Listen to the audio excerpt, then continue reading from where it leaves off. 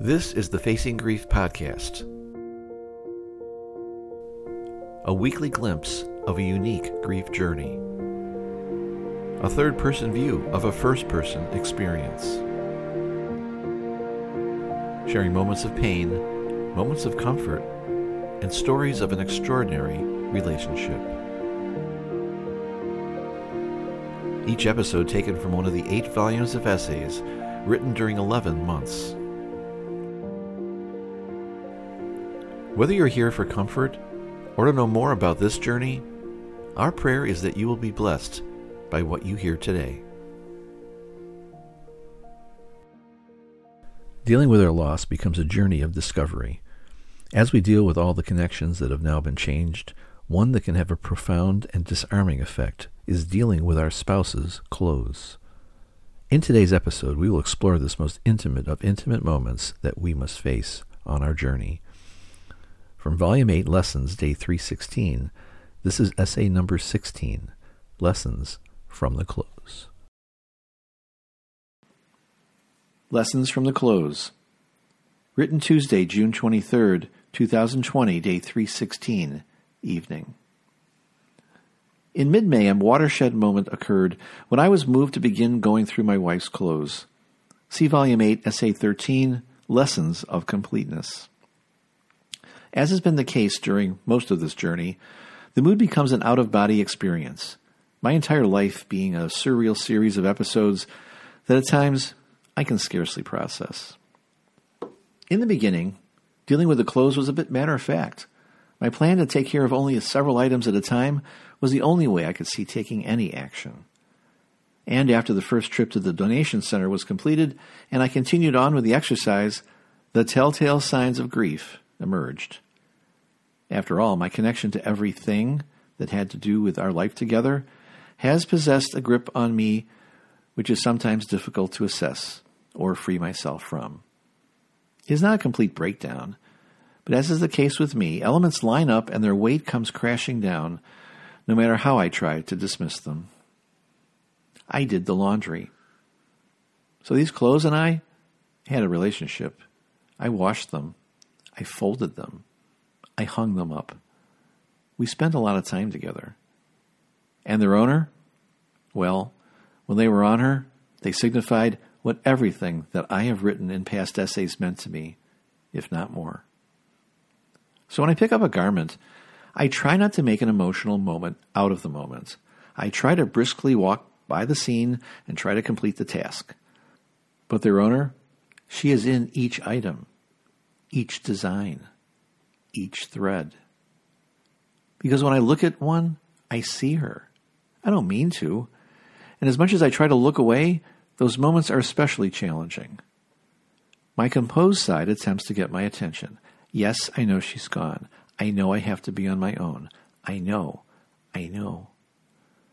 But the power of the clothes is a bit too much for me at times. Not all the time. Often I can just step through what I have to step through, and everything is fine. Today, though, I had a glimpse of the problem. It just seems wrong, disrespectful. The closest thing to a person are their clothes. They are the extensions of their personality. Women, for sure, in a greater way than men. So to be dismantling someone's life, as it would seem to strike me, is just that much more distasteful. When it was someone who was still everything to you, how can it not be? I do understand why people have a difficult time doing this. There's a factor, I'm sure, as to how emotional the person is as a person, how close they were to the owner of the clothes, and what the depth of their relationship represented. As has been the case with me, my extraordinary relationship with the most amazing person I could have ever had the privilege of being with just makes this task ever so difficult. And then reality and its friends show up, reminding me in no uncertain terms that I am seeing the end of what I loved most in this world, and not taking a break from smashing my face into the irony as often as they can. Oftentimes I just hold each article of clothing for a moment and drink in what the item represents. You see, I hugged her in each outfit. There is nothing she ever wore that I had not embraced her in.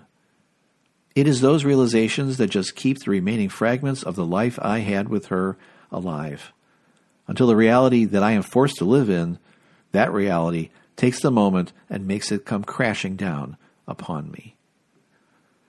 But I know those moments must come. They must come. They have to.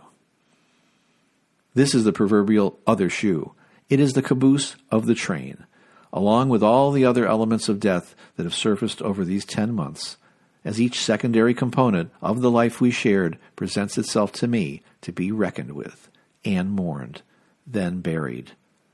The clothes, then, are the gatekeepers of the future.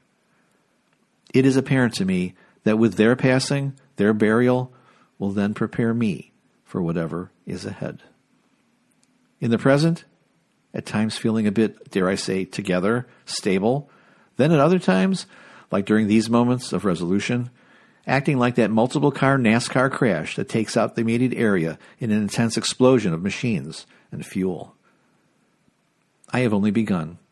I know I have so much more to go, but I am on my way. It is a transition in a way, and when I think about it, she is escorting me to this new place.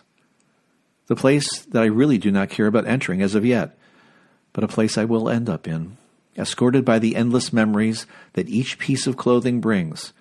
My sweetie, in a way, taking me there.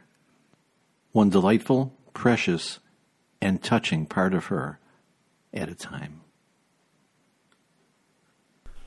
The lessons in grief are everywhere. We just need to turn to the one who can give us the strength we need to face each day. As we do with our past lives, we make room for that future day when a new life will emerge. Thank you for joining us today on the Facing Grief podcast. Visit our website at essaysongrief.org to find out more about today's episode. Our prayer is that we can be a blessing to you in your grief journey.